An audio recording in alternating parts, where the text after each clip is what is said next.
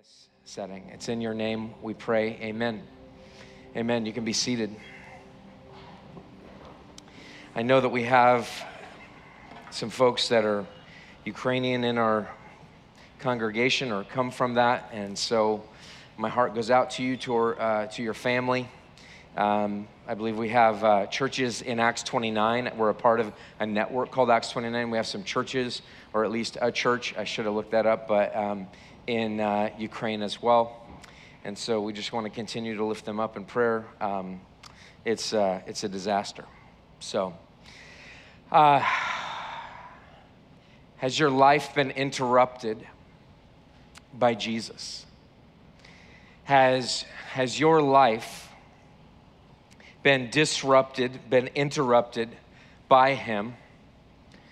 Or do you continue to persist in a way that it acknowledges Jesus, acknowledges the pain that he went through, and yet your life has not been interrupted by him? Because when Jesus comes in and when he steps into a life, he disrupts who we were before, and he causes us to be somebody new. It even comes in our emotions, that it changes the way that we are emotional. It changes what we look at. Has your life been interrupted by Jesus? Because the definition of a Christian is somebody who has been interrupted by Jesus. And as I said last week, we're not with the many, we're with the few. We're a part of the few. We're a part of the few that are following the life of Jesus. And we've become disciples of him, truly disciples of Jesus Christ. Not in name only, I mean in practice. I mean in the heartthrob, in emotion, in the way that we live our lives, in the way that we do politics, in the way that we do social media, in the way that we do sex, in the way that we do alcohol, in the way that we do everything. Like the life of Jesus has interrupted me and has caused me to be something other than what I was before. My fear today is that many of us have no idea what it even means to have been interrupted by Jesus, what it even looks like, what it even is. Because Christianity has been reduced to, unfortunately, a political way of thinking. Not that you wouldn't have thoughts on politics as a Christian, but that it is primarily a political way of thinking. That Christianity has been reduced to a set of do's and don'ts, moral responsibilities, immorality that we don't want to be a part of. That Christianity has been reduced into that instead of a life that has been grasped by Jesus. I see three examples here of lives that have been interrupted. Two that have been interrupted and one that I'm hoping will be interrupted, I should say. Look at the passage with me, if you will. Luke 23, verse 26. It says, and as they led him away, that is Jesus, they seized one, Simon of Cyrene, who was coming in from the country, and laid on him the cross to carry it behind Jesus. Now, who is this Simon of Cyrene character? Now, he's named here, and so that's really important. He's named in this passage. It's not, they grabbed some guy out of the crowd, but they grabbed Simon of Cyrene. They grabbed this guy. Who's Simon of Cyrene? He's probably a Jew. He has probably, I heard one commentator writing, and I don't know the veracity or the truth of this, but he may have saved for most of his life to make this trip to Jerusalem to go be a part of the Passover celebration. So he's on his way there, and he is, who knows, he may have camped outside of the city the night before, and he's coming in, he's looking for a sacrifice. He's looking for an animal to go take to the temple and sacrifice that animal. So he's walking through the streets. Perhaps he has his family with him. He is Jewish, and he's just kind of walking down the streets. It's a joyous occasion. He's glad to be in Jerusalem. He's finally here, maybe saved all of his life to make at least one trip here. It sounds like he's from quite a ways away. And so he's made this trip, and he comes around the corner, and all of a sudden, bam, there is a mass of people that are walking down the street. It looks like a parade. And he's going, like almost finds himself in the middle of people. He's got to step out of the way. He's just kind of standing there telling his kid, like, hey, stand back here a little bit. And then all of a sudden, he begins to see these Roman soldiers who are walking along. There's 4 of them surrounding a man who has a beam, not an entire cross, but he has a beam on his shoulder. And this man is bloodied beyond belief. As you may know, he has a crown of thorns that have been pounded into his head. He has been scourged, meaning whipped, by Pilate's men. He's been punched, he's been brutalized, he's been mocked. He is bloody head to toe. In fact, what most say is that it's very likely that his back had exposed bone. His back had exposed blood vessels, perhaps even into the arteries to some degree. He is bleeding badly. He is losing fluids very badly. It is coming down his back. It's coming down his head. It's coming down his legs. There's a trail of blood following him, and he is exhausted. He's been up all night, this man has. This man has been up all night, and he's been under trial. He's been questioned. He has not had much to say to anyone. Very little to Pilate, nothing to Herod. And so he's walking down the street. There's blood trailing behind him. These 4 soldiers are next to him, and he is stumbling. He can barely carry this thing. Imagine if you had gone through that amount of abuse and then somebody laid a 90-pound sack of saccharie on your shoulder and told you, carry that. I mean, 90-pound sack of saccharie is heavy as it is, but then to do that after you've been so abused is immense. It's crazy. He's barely vertical. He's almost on the ground. And in fact, he's probably fallen down multiple times. He falls down again in front of you. The soldiers stop and they're trying to get him up, but they're like, it's no use. This guy is about to die. They're taking him through the streets, the longest way to the hill where they crucify people so that everyone can see, don't mess with Rome. Do not mess with Rome. If you mess with Rome, this is what happens to you. That's what they did for crucifixions, is they led them through the streets and then they crucified them on this hill as a warning, don't mess with us. They can't get him up off the ground. And so Simon is standing there horrified. Maybe his kids are sitting there and he's just going, oh, kids, honey, keep the kids back. All of a sudden, a Roman soldier turns around and goes, you, bam, grabs him. You're in. Pick up that beam.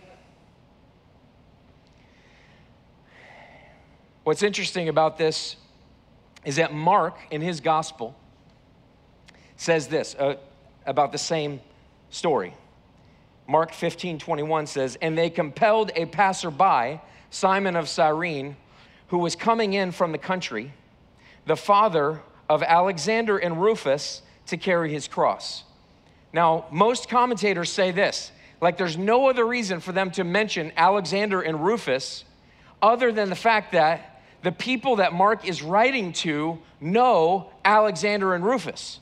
It's just these 2 guys, we know them. They compel the father of our 2 friends to carry the cross beam. The post would have already been in the ground.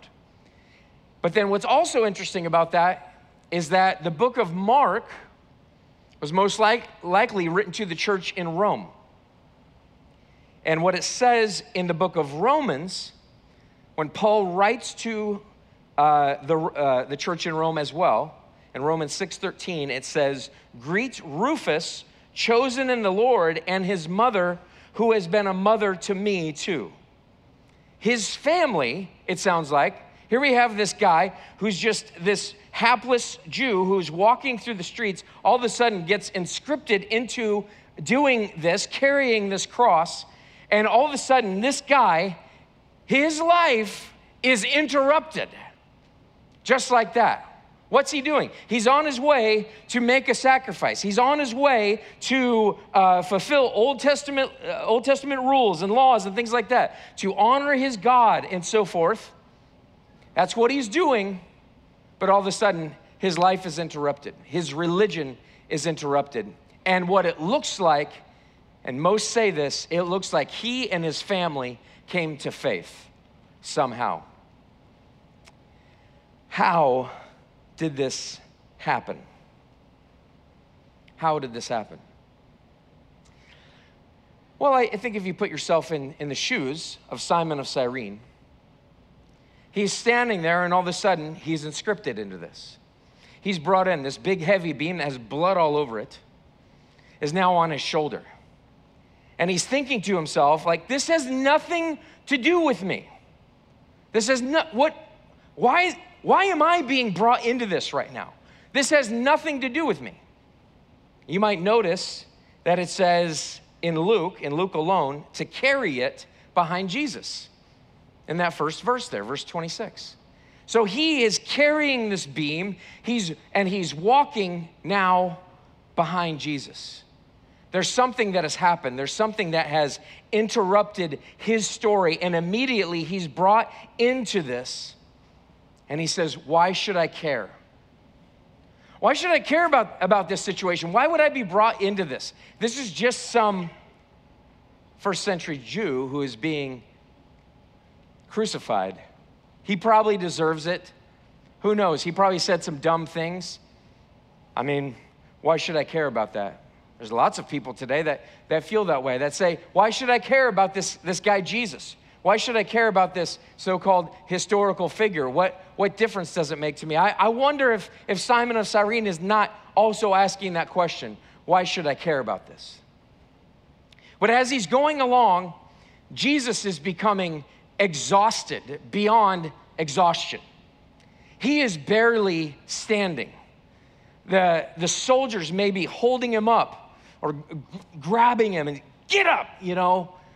And Simon is carrying this beam and he's watching this unfold and he's just going, this poor guy, I don't care what he's done. Like, no one deserves this. Like, this is inhumane. Like, he begins to become indignant maybe. He's indignant over what's happening to this man and he's thinking to himself, like, what in the heck did this guy do to deserve this level of punishment? As some are jeering, so he begins to feel some remorse. Oh, Jesus. Oh, man, this poor guy. What's going on here? Is he even going to make it? I'm getting his blood all over my feet. It's all over my shoulder. Now he's sweaty. His family is back there. What is going on here? So Simon has a front row seat to this man who supposedly is a criminal, and he is doing extremely badly. So it says here in verse 27, and there followed him a great multitude of the people and of women who were mourning and lamenting for him. Now, who are these women? Here are these women who They could be people that Jesus knows. They could be. We don't know for sure. But he calls them daughters of Jerusalem. And so most likely what it is it's not people that Jesus personally knows. They could have known what he's done. I don't, how could you not? They've been in town there. They've seen him heal some people perhaps, whatever it is. But they're these Jewish women, these daughters of Jerusalem, and they are sitting there and they are also crying out, they're lamenting. In that culture, it would have been customary to wail loudly, to perhaps tear your clothes and to just be very emotional, physically and visibly torn up. And so here are these women, they're mourning for him. Simon, remember, is behind him. He's watching him. He's watching this. These women over here are wailing and crying, and he's watching this unfold as they're wailing for him. And Jesus gives his last sermon. And he says, "Daughters of Jerusalem, do not weep for me, but weep for yourselves and for your children." Now, that's confusing. In fact, the whole thing is confusing. You wonder, why is Jesus saying that? And here's just a hint. Whenever you see something that Jesus says that doesn't make sense, there is gold in there. There is gold in there. When you finally untie this thing, you go, whoa, it's like, it's a present, It's amazing to see it. And so Jesus says, daughters of Jerusalem. He addresses them kindly. He addresses them as friends. He addresses them and he says this, don't do this, but do that. He essentially says to them, you're doing it wrong. Daughters of Jerusalem, you're doing it wrong. You're doing it wrong. Now, what are they doing wrong? What are they doing? He says, behold, the days are coming when they will say, blessed are the barren and the wombs that never bore, and the breasts that never nursed. The first thing he says to them is he says, there's going to be a day that comes when, although in this culture it is thought incredibly sad if you cannot have children. Like in this day, having children was it. But Jesus says there's a day coming when the women who are barren and cannot have children are actually going to almost rejoice and say, I'm so glad that I don't have kids right now. This used to be a curse, but now this is a blessing. He says there's a day coming when that's going to happen, when people are going to say that. He says, then they will begin to say to the mountains, fall on us, and to the hills, cover us. For if they do these things when the wood is green, what will happen when it is dry? Jesus says, I don't want you to weep for me. I want you to weep for you. There's two things that he says there. And he interrupts these women's lives. And he says, you're crying for the wrong thing. He's essentially saying your sentimentality towards, oh, this is poor Jesus. You're feeling that this is so sad. While it is sad, and you would be a heartless human being if you did not look at this and say, poor Jesus, there's something wrong with that. There's something wrong here when the only thing that you have, the only feeling that you have is a sentimental feeling of, Jesus is being brutalized. You would be heartless if you looked at the war in Ukraine and you didn't feel remorse for those people. But Jesus says, I'm not looking for human remorse. Don't weep for me. Why? Because even though it's a source of natural empathy, it is mostly a source of Christian joy, his crucifixion. It is a source of meaning for us Jesus says, you're weeping over the wrong thing. If all that you do is get emotional about Jesus being beaten and tortured, if that's all that it is, if you find yourself thinking, I need to sense what Jesus has gone through, if you find yourself feeling like, I need to get a greater sense of this, I've got to go home and watch The Passion of the Christ, or I need to read this and try to imagine it, and I'm hearing what Pastor Matt is saying to me right now, and I want to feel that. I want to feel that sentimentality towards Jesus. Jesus says, save your breath. Because that's not what he's looking for. That's not what he wants. That is not what he needs from you. He says, daughters of Jerusalem, do not weep for me, but weep for yourselves and for your children. Why is that? Well, two things. There's two meanings in what Jesus is saying. The first meaning is this. It's a prophecy about what is to come. Jesus has already spoken about this once before. He's talking about the destruction of Jerusalem in AD 70. What happened then? Well, the Romans surrounded them, starved them out, and then killed them, the Jewish people. Now, this was considered to be God's judgment on the sin, on national sin, the sin of Israel.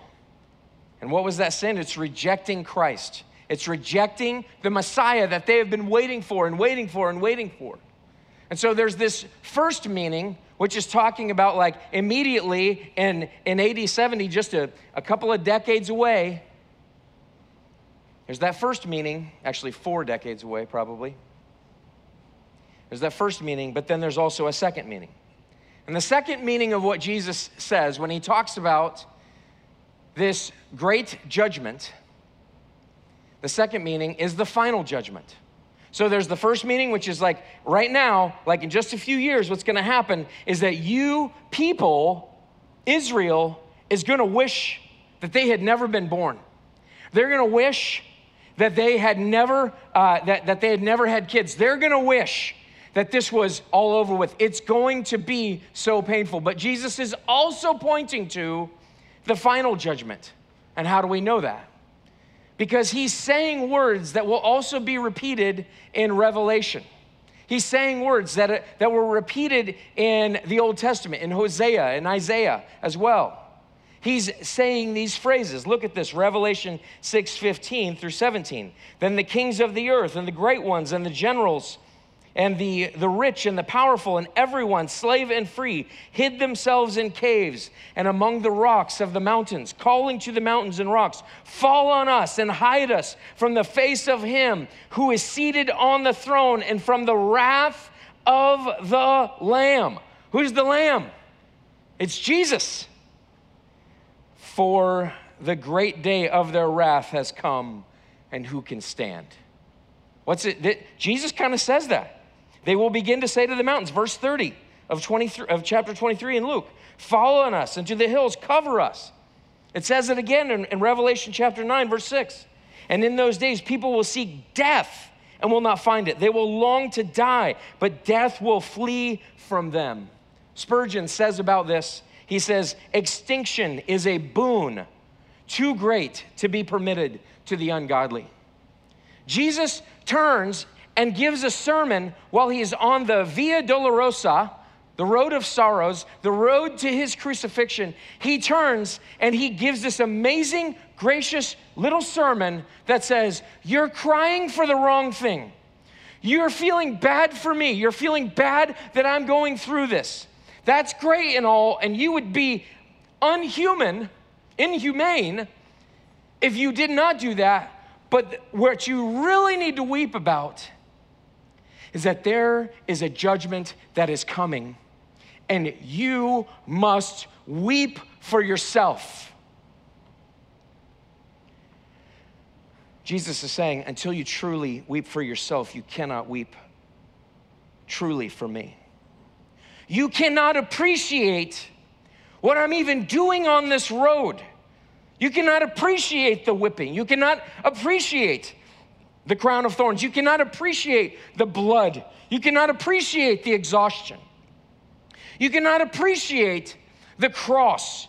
You cannot appreciate the nails. You cannot appreciate the mocking.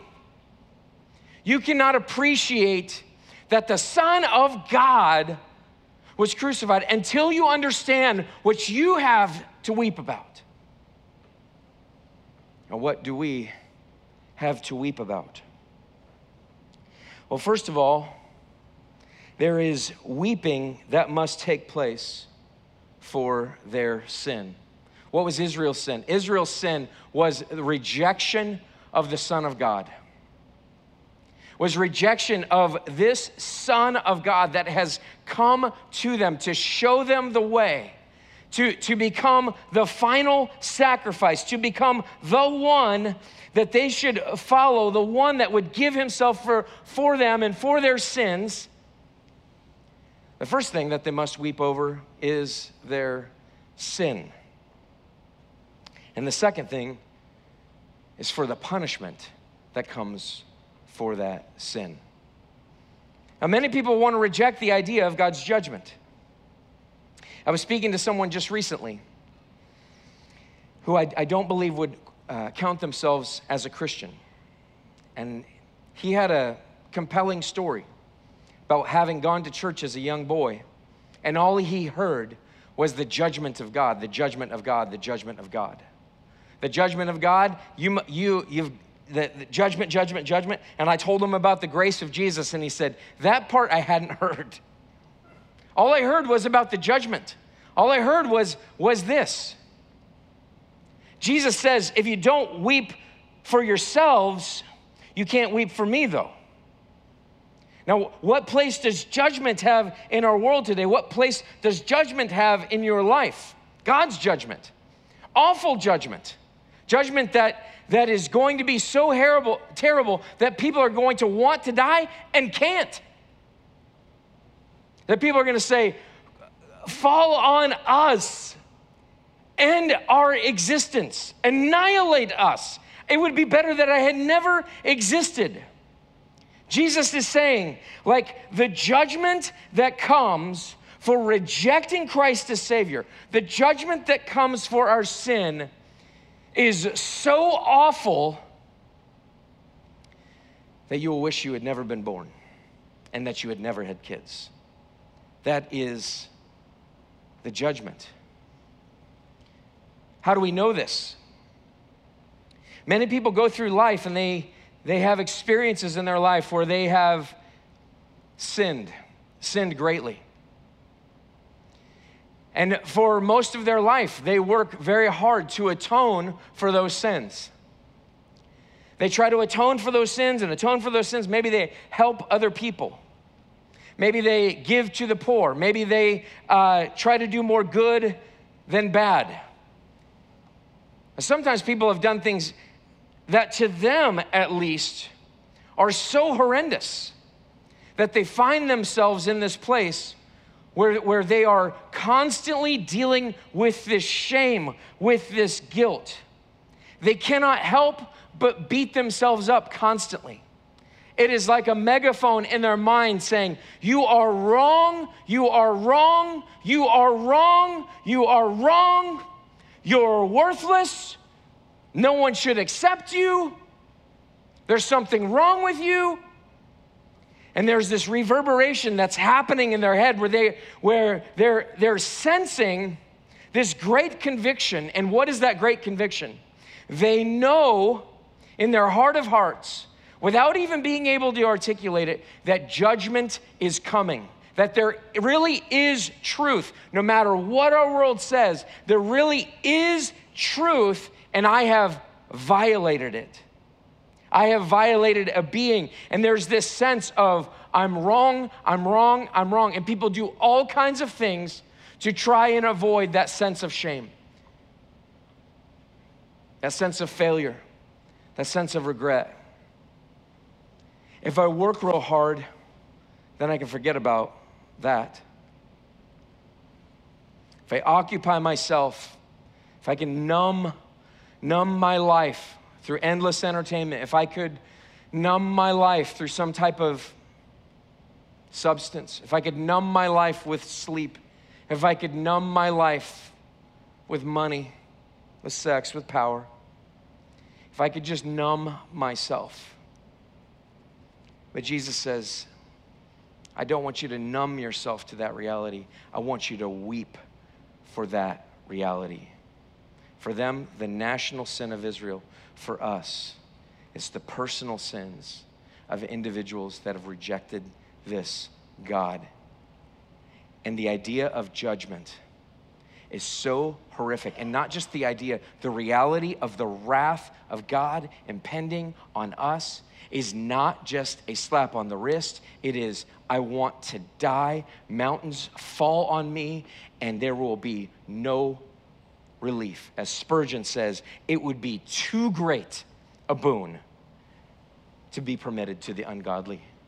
God will not allow it because he is completely righteous and he is completely just, and he must, as a righteous God, punish all sin. Jesus is saying this. The guy who people say, Jesus is my homeboy. They say that, Jesus is love. He would never, ever, condemn someone. He would never judge someone. He would never do those things. They have missed the point of the Bible. They have missed what Jesus said here. Jesus turns and he says, the most gracious thing that I can say to you, the last words, my last sermon is this: daughters of Jerusalem, I love you so much that I've got to correct this one little thing. Like, if all you do is mourn the fact that I was brutalized, you've missed it.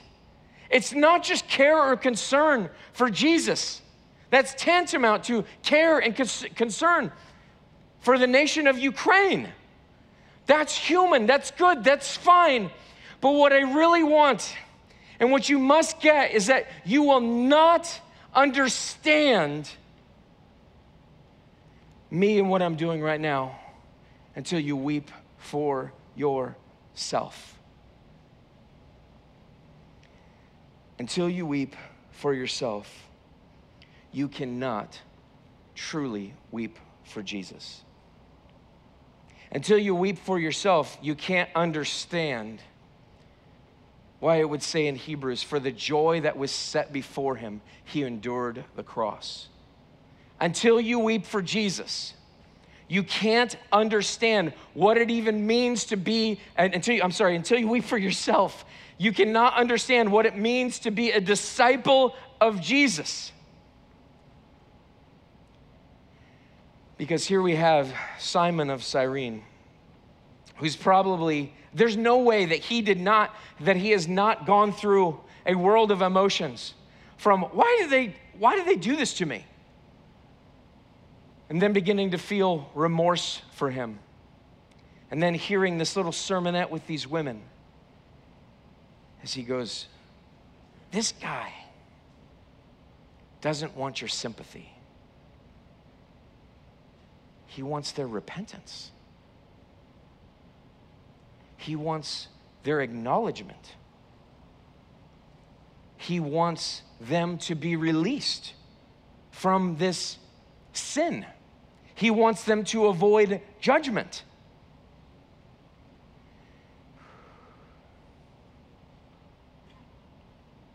And so it says, 2 others who were criminals were led away to be put to death with him.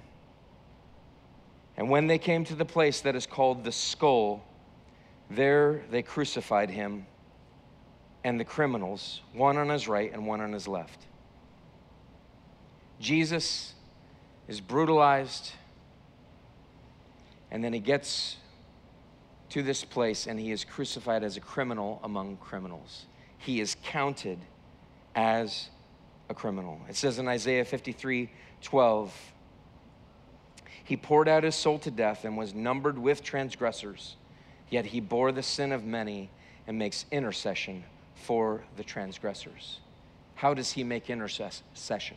How does he pray for those who are not even weeping over their sin?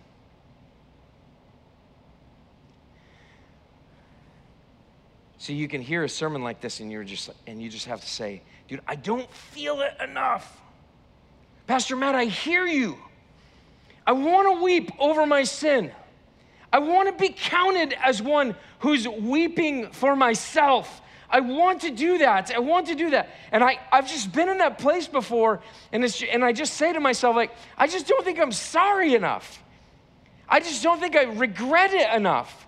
I don't think that I'm a good enough Christian. I don't think anything like that. I'm not weeping enough. I'm not sad enough over it. But Isaiah 53:12 has an inkling. He was numbered with the transgressors. See, he was numbered with not just these two criminals, but he was numbered with us. He takes all of your sin, he takes all of your indiscretions, he takes all of your transgressions, he takes everything wrong, all the fact that you haven't wept enough. He takes all of it. And he goes to the cross with it. And while he's sitting on the cross, rather nailed to the cross, this is what he says to the people who are not weeping, but are actively sinning against him. And Jesus said, Father, forgive them, for they know not what they do. And what is Jesus forgiving there? Is he saying, okay, all of these people that are sinning against me, I want them to be forgiven for all the things that they've done, carte blanche, like it's done, like that's one and done, and now they're all going to be with me in paradise. No, I don't believe that's what Jesus is saying. Jesus is saying to these people in that particular way, in that sense, he's saying, my heart, Father, my heart is that the people that are sinning against me and don't even understand the ways that they're sinning against me, the people that are my heart posture towards them is that they would be forgiven. My heart posture is that they would receive forgiveness. And so he says, Father, forgive them, for they don't know what they're doing. My heart, Jesus says, is that the people that don't even understand it would get it. And so here he is. He's offering this to you. Has your life been interrupted by Jesus in this way? Because there is a way that seems right to a man, and in the end it leads to destruction. And the way that seems right to a man today is that it might be, I go to church, I somehow acknowledge, yes, Jesus, yes, yes. But there's not been true salvation. There has not been true discipleship. Because there's simply been weeping over what happened to Jesus and not weeping over the fact that you put him there. Not weeping over the fact that he's dying in my place. And how does that happen today? It happens with people that are so sidetracked by current events that they are losing their ever-loving minds over political issues. I will say it and I will say it again. The foolishness that is involved in leaving churches, and we do not have this, I'm not talking about me, leaving churches over a political difference shows that evangelicalism today and evangelicals, many of them, most, have not ever actually wept over their own sin. They have not seen that their sin is what put Jesus on the cross. And so therefore, they cannot extend forgiveness to those who do not know what they do because they have never experienced the forgiveness of God, the grace of Jesus that is flowing down from his cross. And as a result, their hearts are not changed. Has your life been interrupted? A life that's interrupted goes from, here's natural human response, that's weeping over what happened to Jesus, to unnatural human response, which is, I'm weeping over my sin, and I'm thankful to Jesus. And what happens is this, is that I'm no longer weeping necessarily, or, I mean, yes, it's brutal, it's terrible, but I'm glorying in the cross of Jesus. I'm glorying in the fact that, like, he had to do that for me. Praise him, praise him, praise him. And then what happens with your life? What happens with your heart?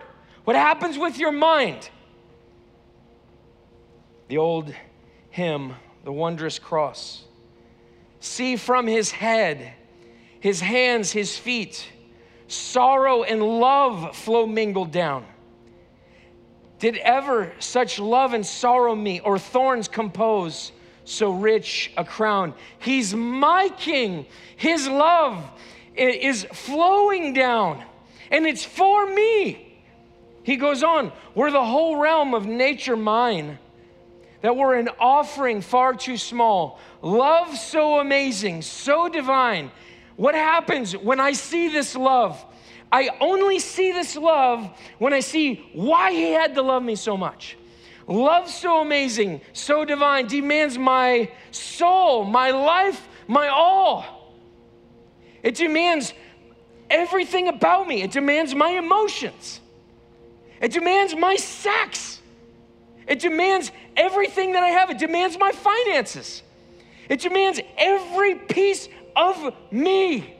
It demands my politics. It demands my social media. It demands everything that I am. It demands that I go tell people about Jesus because love, his love is so amazing. It is so of God that it demands everything. It demands everything. Another hymn, and can it be that I should gain an interest in the Savior's love? Died he for me who caused his pain, for me who him to death pursued. Amazing love, how can it be that thou, my God, should die for me? It's living in amazement because I've wept over my sin, over the judgment that is coming. It's amazing forgiveness. See, if you don't understand the judgment of God, you will not understand the love of God. If your life has never been interrupted with Jesus and who he truly is, you cannot weep properly. You cannot see him for everything that he is. You cannot understand who he is. I am praying that we would become a church of people, thank you, who are deeply, so deeply embedded in this, that we are impervious to the ridiculousness of our world because we're so aware of our sin and our impending judgment that we have run to Christ. Let's run to him this morning through communion. I want to invite you to